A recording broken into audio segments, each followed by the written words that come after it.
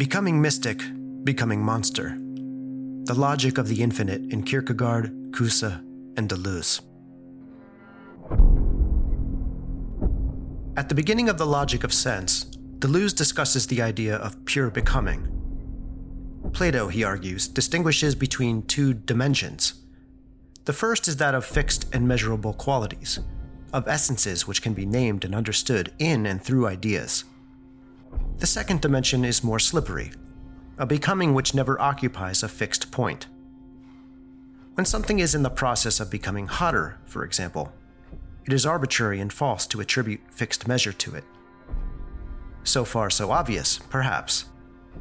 But for Deleuze, this pure becoming is something wild, paradoxical, and mad. For here, the direction of change in time is no longer unilinear. When Lewis Carroll's Alice drinks the magic potion and starts to grow, she's getting bigger than she once was.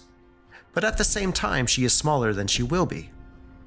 Deleuze's comment on this is worth quoting at length.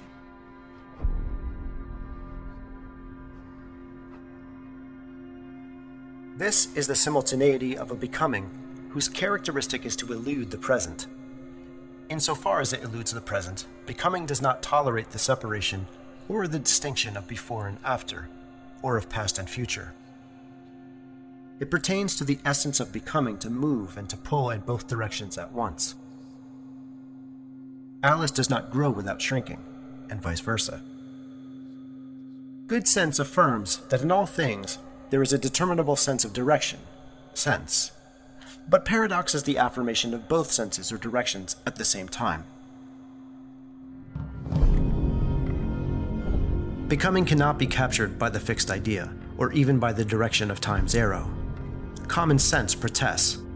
If Alice gets bigger, then the direction of her becoming is determined. However, this misses the significance of the paradox.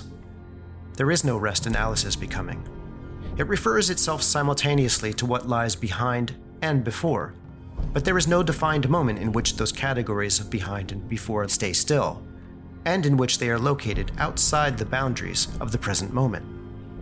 No, it is in the moment itself that pure becoming happens.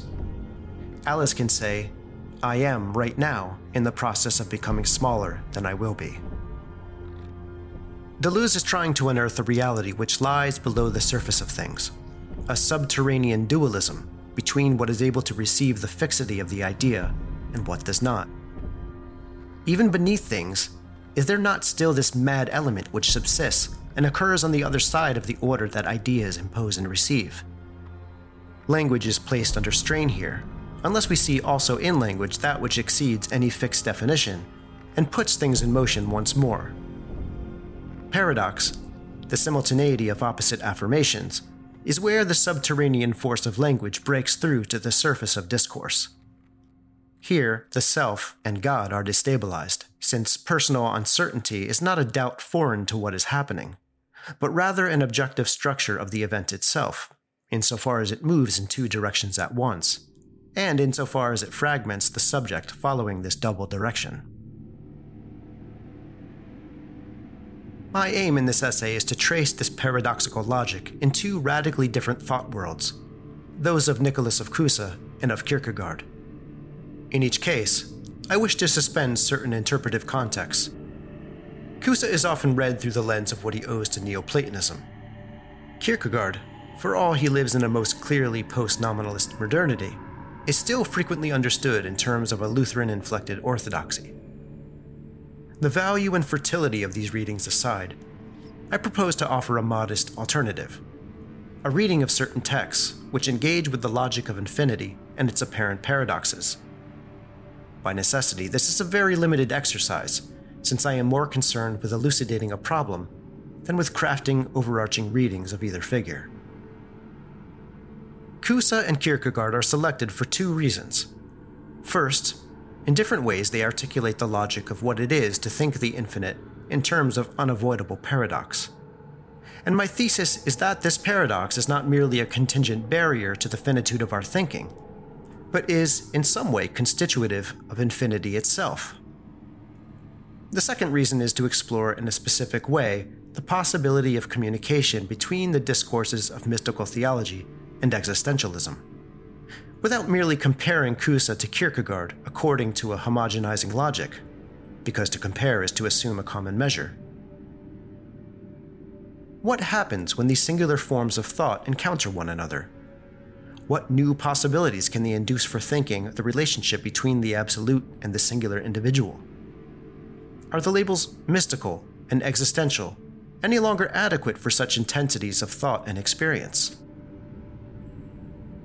I begin with Kierkegaard and what I take to be key passages from his philosophical fragments on the passion of thought to think the unthinkable. I will argue that the paradox he offers is immanent to thought itself in its process of becoming, and that there is a strange union being offered here between the individual, subjective thinker and the eternal, one in which the identity of each of these elements is suspended and overtaken by something like Deleuze's pure becoming. I then turn to Kusa, and to the famous passages on the maximum and the minimum from Of Learned Ignorance. I offer a reading of this in terms of the text's own immanent movement, in both directions at once, between these opposite poles. I thus seek to recognize a dynamism into Kusa's paradox, one which contests analogical and hierarchical ontologies, even those of his own Neoplatonism, in a turn to a kind of univocity of being. Finally, through these two sections, I sketch an argument for a logic of the infinite, which resists being subsumed by analogical or dialectical mediation. Here, Kusa and Kierkegaard's references to the equivalence between the human, the animal, and the divine are taken at face value. The mystical and the existential signify paradoxical states of pure becoming, in which the human is decentered. The problem is no longer one of how to purify the human soul as it approaches divine simplicity, or how to enact a transparently authentic movement of will. It is, instead, a question of destabilizing the self in order to signify the monstrosity of the divine. Kierkegaard, Thinking the Unthinkable. Kierkegaard's philosophical fragments, published under the pseudonym Johannes Climacus, proposes a thought experiment. What if the Socratic model of learning the truth is not the only one? Socrates, in this text at least, stands for the position that truth is recollected. In other words, the truth is already in us, and we simply need an appropriate stimulus or catalyst to help us discover what we already know. The teacher of truth is more like a midwife. She does not give the truth from the outside. She enables us to produce it from within ourselves. The teacher's importance is therefore limited. She becomes a vanishing occasion for us to become aware of truth we already possess. The thought experiment in Fragments offers an alternative to this model, one which hardly bothers to disguise its Christian character. On this approach, the truth is not within the learner. The teacher must give it to her afresh. What's more, since the learner is in a state of untruth, the teacher must give her even the capacity she lacks to recognize and receive the truth. In this model, the teacher becomes of intrinsic importance, and the historical moment in which the learner encounters her is decisive. As the scenario is developed in the book, the teacher takes on more and more the characteristics of a divine savior. The key for this alternative model, then, is that a historical point of departure is decisive for an eternal happiness. The learner cannot retreat from temporality into an inner sanctum of eternal ideas. Rather, she must encounter the eternal truth in and through the finitude and temporality of existence. The move from the Socratic to the Christian takes place between two forms of the paradox. Already for Socrates, the fact that the existing individual can relate to the eternal is paradoxical. The Christian alternative makes the paradox more radical by saying that the only way the divide between the learner and the teacher can be overcome is when the teacher, who is the eternal God, actually enters into time and becomes a historically existing individual. This difference should not obscure fundamental continuities, however. In a chapter on the absolute paradox, Climacus depicts a Socrates unsure of his own humanity, whether he, a connoisseur of human nature, was a more curious monster than Typhon, or a friendlier and simpler being by nature sharing something divine.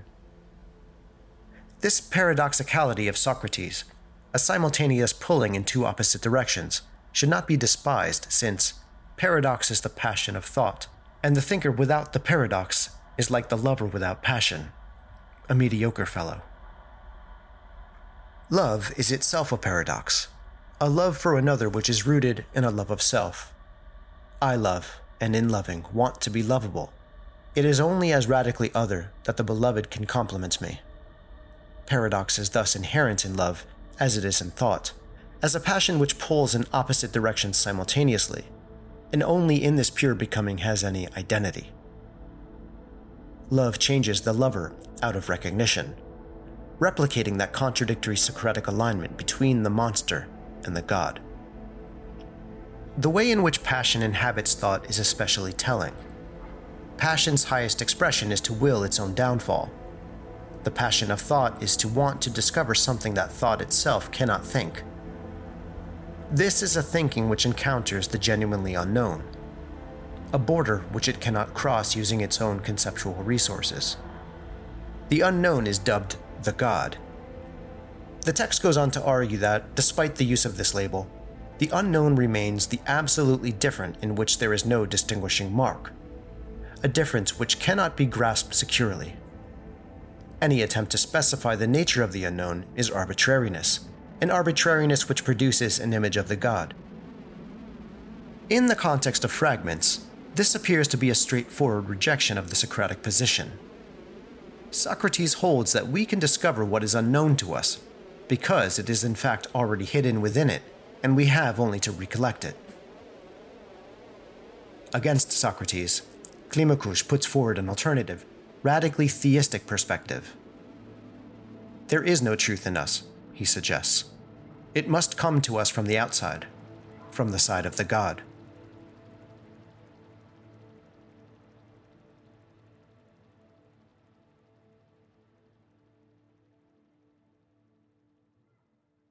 Returning to our passage on the unknown, it seems we are dealing with the same issue. Reason cannot know the god, and any attempt to do so must result in a kind of idolatry, a reduction of the absolutely different to terms we can grasp. However, there is another possibility lurking within these lines. Climacus sets it out in this way. If the difference cannot be grasped securely because there is no distinguishing mark, then, as with all such dialectical opposites, so it is with the difference and the likeness. They are identical. This is presented as an instance of the understanding confusing itself with the difference. The issue appears to be this. In order to know the absolutely different as such, the understanding must be able to recognize it as absolutely different. But as soon as it does this, it has specified it, determined it, and annulled its absolute difference, putting understanding, itself, in the place of what should be absolutely other.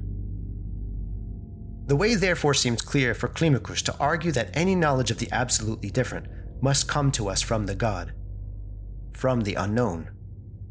However, this solution is itself problematic. How would we ever even recognize a communication from the unknown to be from the absolutely different? There seems to be no way beyond this paradox. That in order to know what is absolutely different, whether by my understanding or through a revelation, its absolute difference must be denied. It is here that the discussion takes a more obviously Lutheran turn. The difference between us and the god, Climacus claims, must come from us. This is because anything that puts us into a positive relation to God must have its basis in what is akin between us and the divine. The difference, therefore, must be produced by us, a process of active self-alienation from the divine for which Climacus uses the well-worn term, sin. The logic here is thin. There are other grounds upon which to establish the absolute difference of God, not least those of God's simplicity or infinity. By referring it to individual sin, Climacus sidesteps a host of objections. How does sin produce what is absolutely different? Hasn't Climacus arbitrarily shifted the debate from ontological categories to those of volition and vice? If thinking genuinely has this passion to think the unthinkable, and if the unthinkability of the absolute difference is to do with its non-determinate, non-finite refusal of any distinguishing mark, how can this consistently be something produced by the individual thinker? Perhaps, then, we should go back and take seriously Climacus's reflection that any specification of the absolutely different is arbitrary. I suggest that, in his invocation of sin as the source of difference, Climacus is himself being arbitrary. The justification for his move is not logical, but existential. It is by means of this assumption of sin that the difference between us and the God is dramatized and intensified, so that it becomes a motivating problem for the individual whose absolute interest in their own eternal happiness is thereby awakened. The individual is stretched between the problematic, but real experience of absolute difference, and the impossible, but promised experience of absolute equality with God. The effect of this dramatization, however, is that individual participates in a pure becoming in which the identity of self and God is confused. As Climacus notes, the paradox is already present in the understanding, or it is produced by the individual will. In one sense, therefore, the finite individual is capable of producing the infinite. The identity between the paradox inherent in the understanding, or love, or will, and that inherent in the individual's relation to the unknown cannot be securely distinguished. The absolute difference runs through the individual's own passions. So, when Climacus states that the difference has so confused the understanding that it does not know itself and quite consistently confuses itself with the difference, we should read this literally. The confusion is entirely consistent. The confusion follows on wholly from the relationship between the understanding and the absolutely different. Wholly consistent, and yet wholly mad. This is the situation that the individual finds themselves in. They are within a pure becoming, a becoming wholly indistinguishable from the absolute. But as this is a pure becoming, any attempt to fix it metaphysically, for example, in terms of an analogical relation between the soul and God, is refused. There are only more or less arbitrary narratives and dramatizations of this becoming, like that of the king who loves the lowly maiden, which plays such an important role in fragments. Repeatedly, Climacus is accused of plagiarism by an anonymous interlocutor in the text. He is, so the charge goes, passing off as a thought experiment what is actually just the familiar Christian story and doctrine. Of course, Climacus is well aware of this, and it becomes part of the irony of his presentation, passing off as his own invention what, on his own grounds, could not have arisen in any human heart. However, what if we simply read the text literally? What if this whole account of the need for revelation and God's initiative is indeed an invention, an experiment with thought designed to ramp up the passion of thought and hasten its collapse? The logic of the indeterminable, of the eternal and the infinite, is that, by definition, it cannot be determined, bounded, localized. It is experienced in and through a pure becoming, an infinitization of the individual's passion, even as that passion has to surrender its dreams of grasping and comprehending the absolutely other. It is noteworthy that at the moment of the understanding's downfall, Climacus again invokes the Socratic dilemma. The person experiencing the paradox now no longer is sure whether he is perhaps a more complex animal than Typhon, or whether he has in his being a gentler and diviner part. The Socratic is no longer held at a distance from a more authentic paradox, but becomes its model. The paradox is an experience of becoming monstrous/divine, in such a way that the individual affirms all these directions at once. The inhuman dimension of this is underlined when Climacus mocks the pretensions of the age to understand what a human being is.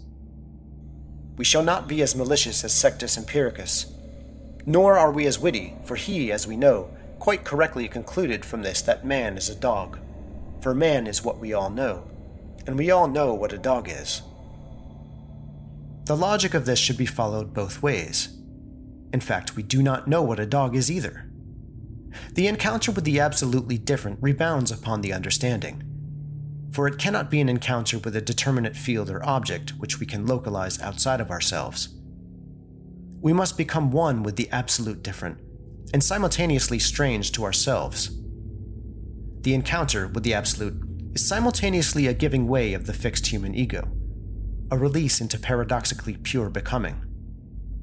There is no longer anywhere to go, no teleological schema to follow.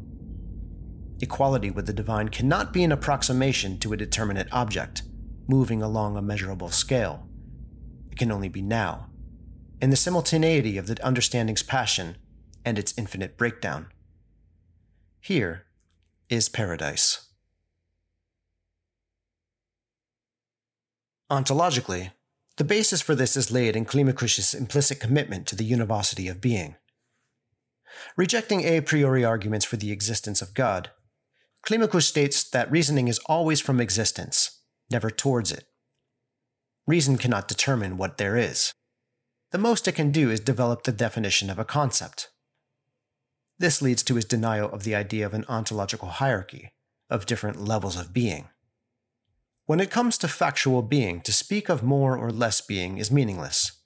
A fly, when it is, has just as much being as the god. At the level of being itself, then, there is an indeterminacy. Being is not qualitatively distinguished by the entity which instantiates it.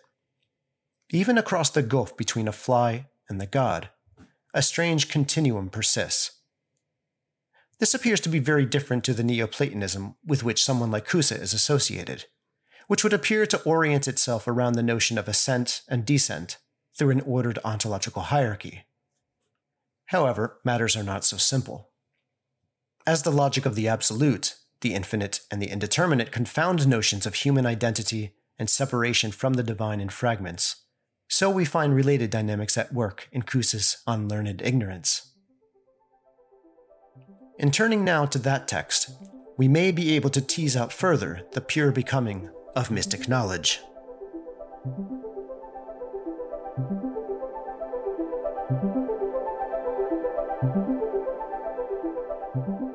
Cusa, the repetition of unity. Cusa is committed to the incomprehensibility of the absolute truth. He approaches this by first arguing that precise truth about anything is unattainable for the finite intellect. We approach truth by means of proportion, comparing what we know to what we do not know. But truth itself cannot be arrived in this manner, since truth is indivisible. When we turn to knowledge of the infinite, the problem is even more acute. Because the infinite escapes all proportion, the infinite, as infinite, is unknown. Nevertheless, we desire to know the infinite. Cusa assumes that our desire for knowledge cannot simply be in vain, but it must take a paradoxical form. It is our desire to know that we do not know. This qualification of the Socratic formulation by desire is important. It is not simply that we should recognize the limits of our knowledge and maintain intellectual humility. It is that unknowing, this constantly stimulated, denied, and paradoxically satisfied passion, is the perfection of knowledge. The knower is not left at a distance, but occupies the very place of the paradox. For nothing more perfect comes to a person, even in the most zealous learning, than to be found most learned in the ignorance that is uniquely one's own. Knowledge is thus qualified by desire, a singular desire which is perfect in its kind, precisely because it exceeds or breaks with all proportion. Like the Socratic paradox invoked by Climacus, therefore, this desiring knowledge has a touch of the monstrous about it. David Williams explains the importance of monstrosity for medieval language about the ineffable in a tradition derived from the Pseudo-Dionysus. As God is beyond all signification, so God is best referred to through negation. This includes the use of deformed signifiers which interrupt the seamless continuum between sign and thing. The best way of escaping the otherwise inevitable error of taking the sign for the thing was to construct signs so deformed and transgressive of the process of signification itself that confusion of the real with its language construct was impossible, even scandalous.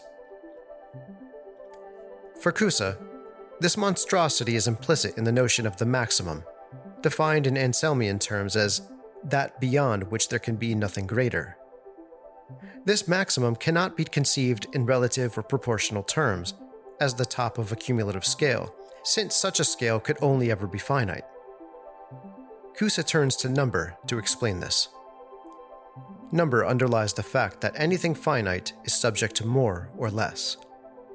Number is the abstract expression of the plurality and distinction of all things.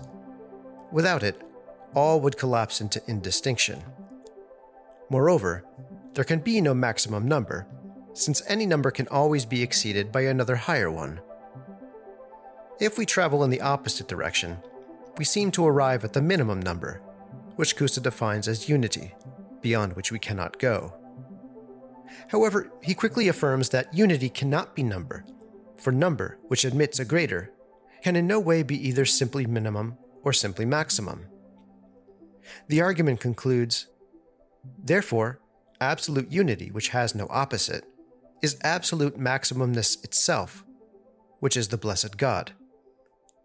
This unity, because it is maximum, cannot be multiplied, for it is all that can be. It cannot, therefore, become number.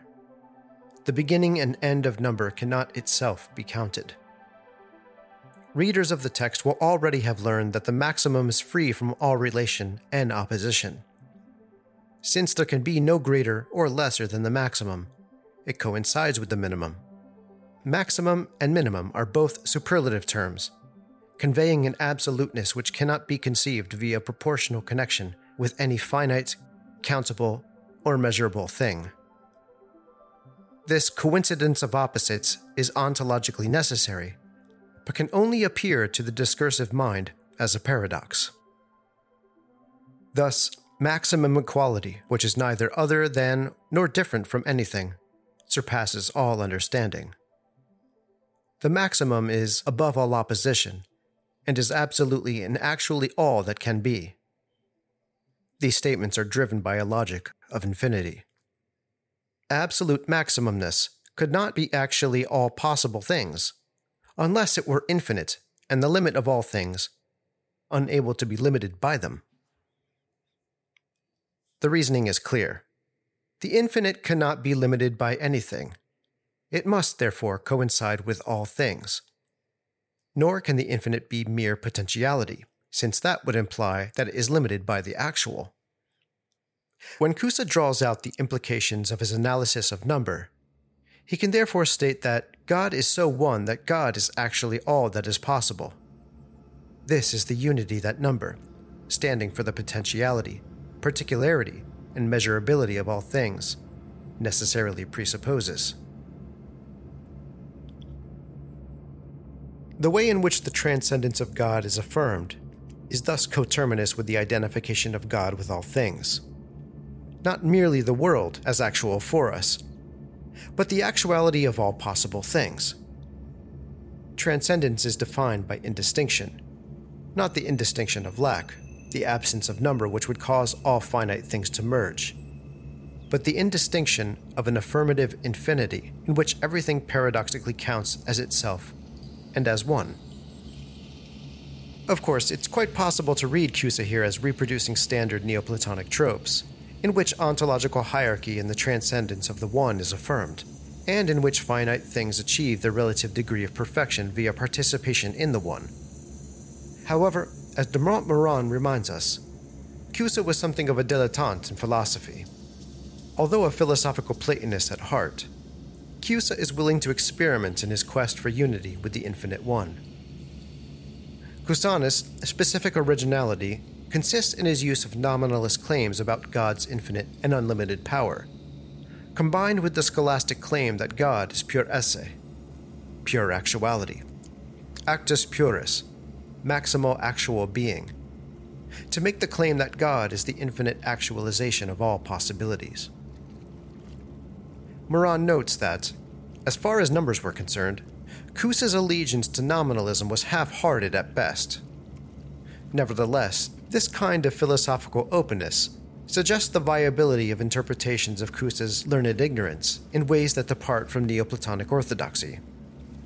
This is not least because, arguably, Neoplatonism does not actually resolve the problem of how the simple, uncountable one both generates and relates to the many. In this case, Kusa's flirtation with nominalism connects with his rejection of analogy and proportion as viable ways to refer and relate to the infinite one. There is an intriguing collection with Deleuze. As Joshua Ramey argues, nominalism displaces the cosmic hierarchy according to which Neoplatonic schema of participation made sense. For Deleuze, writing with Guattari, this is part of a struggle or contestation for immanence within religious ideas, which they seek to take further. Specifically, Ramey claims that Deleuze drives his theory of ideas from Kusan insights, according to which the world can never be fully revelatory of God, even though God is the real content of every idea. A full exploration of Deleuze on ideas and their expression is beyond our scope here. The key insight is that God's transcendence is re-articulated so as to involve an immanent identification of God in all things. An equality of being is substituted for a hierarchy of hypostases, for things are present to the same being, which is itself present in things. Immanence corresponds to the unity of complication and explication, of inherence and implication. As Eugene Thacker puts it, Kusa offers us a non-synthetic or disjunctive monism. The coincidence of opposites of which Kusa writes is not the sublation of contradictions into undifferentiated unity, but their paradoxical unity in singular difference. This means that God cannot simply be set over against or above the world, but nor can God and the world simply be absorbed into an anonymous mass. Thacker argues that Kusa wishes to hold together the immanence of the divine in all things, with a dynamic picture of the divine being expressed, unfolded, or explicated in and through all things. The tension inherent in this pairing of static immanence with dynamic unfolding is taken up by Deleuze, who seeks to radicalize it, identifying immanence with pure becoming. But already in Kusa, we see him pushing the logic of his position in this direction. Note how he prepares for the Trinitarian interpretation of the maximum, by arguing that unity is also the principle of equality, preceding all inequality and otherness. Kusa has to find a way of distinguishing unity and equality, without making them other to one another. He does this by claiming that equality is generated in finite things. Generation is the repetition of unit, or the multiplication of the same nature, as when a parent passes on their nature to a child. However, when applied to the absolute unity of the maximum, the generation of unity from unity is a single repetition of unity.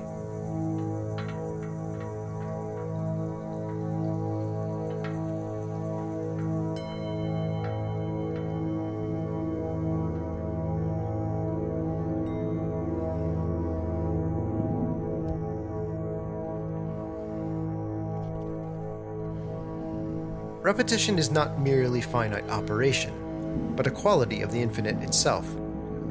A single repetition which is the realization of all possibility, that which precedes all specific differences without absorbing them or grounding them in a transcendence. The unity which precedes all things is always already a repetition. The one does not first exist and then express or repeat itself. A dynamic form of expression is constitutive of the one. Here, Deleuze's pure becoming may be invoked again, since this paradoxical repetition moves in both directions at once, unfolding and enfolding the infinite in the finite. The fact that the finite is potentially infinite destabilizes the Neoplatonic cosmos of participation. When Kusa states that equality of being is that which is in a thing as neither more nor less, as nothing too much and as nothing too little. If it is too much in a thing, the thing is monstrous. If it is there too little, the thing does not exist. He perhaps unwittingly betrays this thought. The reality is that the finite always contains more than itself, is always monstrous. It is precisely this monstrosity of all things, the refusal to stay in place, which expresses the infinite. Kusa maintains in traditional fashion that finite things participate in the infinite unequally. But he then goes on to pull the rug out from this assertion by arguing that no one can understand this participation. And he's prepared to advance his immanent univocal logic of the infinite to quite radical degrees.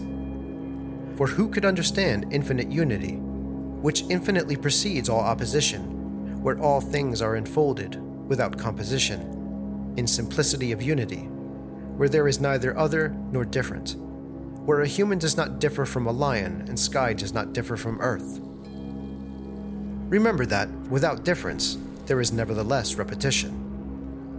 This is how unity is the actualization of infinite possibility in a dynamic, pure becoming, whose moments cannot be ranked into a hierarchy.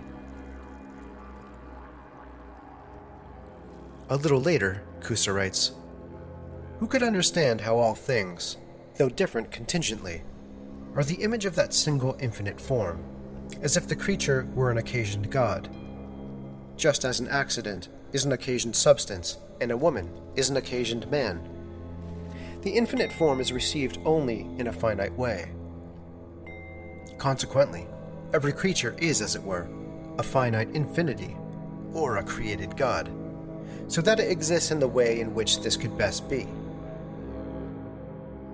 The Latin occasionatus could be used, as it was by Aquinas, to suggest an inferior, and in the case of woman, misbegotten, relationship to the primary term. However, Nancy Hudson argues that this is not the case, that the context suggests that difference in creation is a result of divine fecundity, not slotting creatures into a fixed hierarchy. Everything is a finite infinity or a created God, and so exhibits something of the unruly monstrosity which attends the becoming unfolded of the divine. Cusa can plausibly be read as articulating the classic problems of transcendence and immanence, the one and the many, while drawing upon a dynamic univocal ontology to undercut hierarchical notions of transcendence and to release immanence from stasis.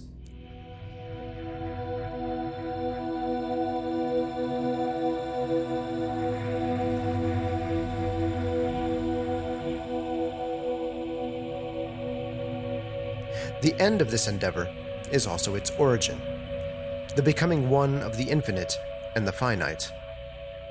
As Hudson states, for Cusa, deification is an original condition for all things, a theosis which is an already realized destiny.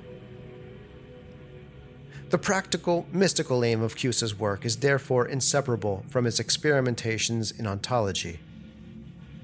He contests, at least partly, on behalf of a dynamic and infinite immanence against the world as ordered by hierarchies of analogical participation.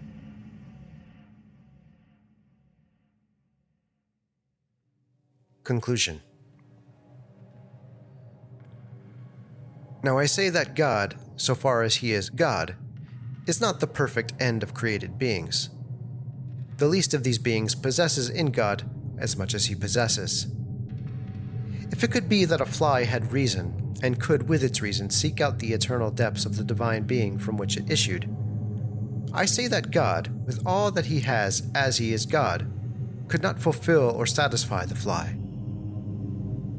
So therefore, let us pray to God that we may be free of God, and that we may apprehend and rejoice in that everlasting truth in which the highest angel and the fly and the soul are equal.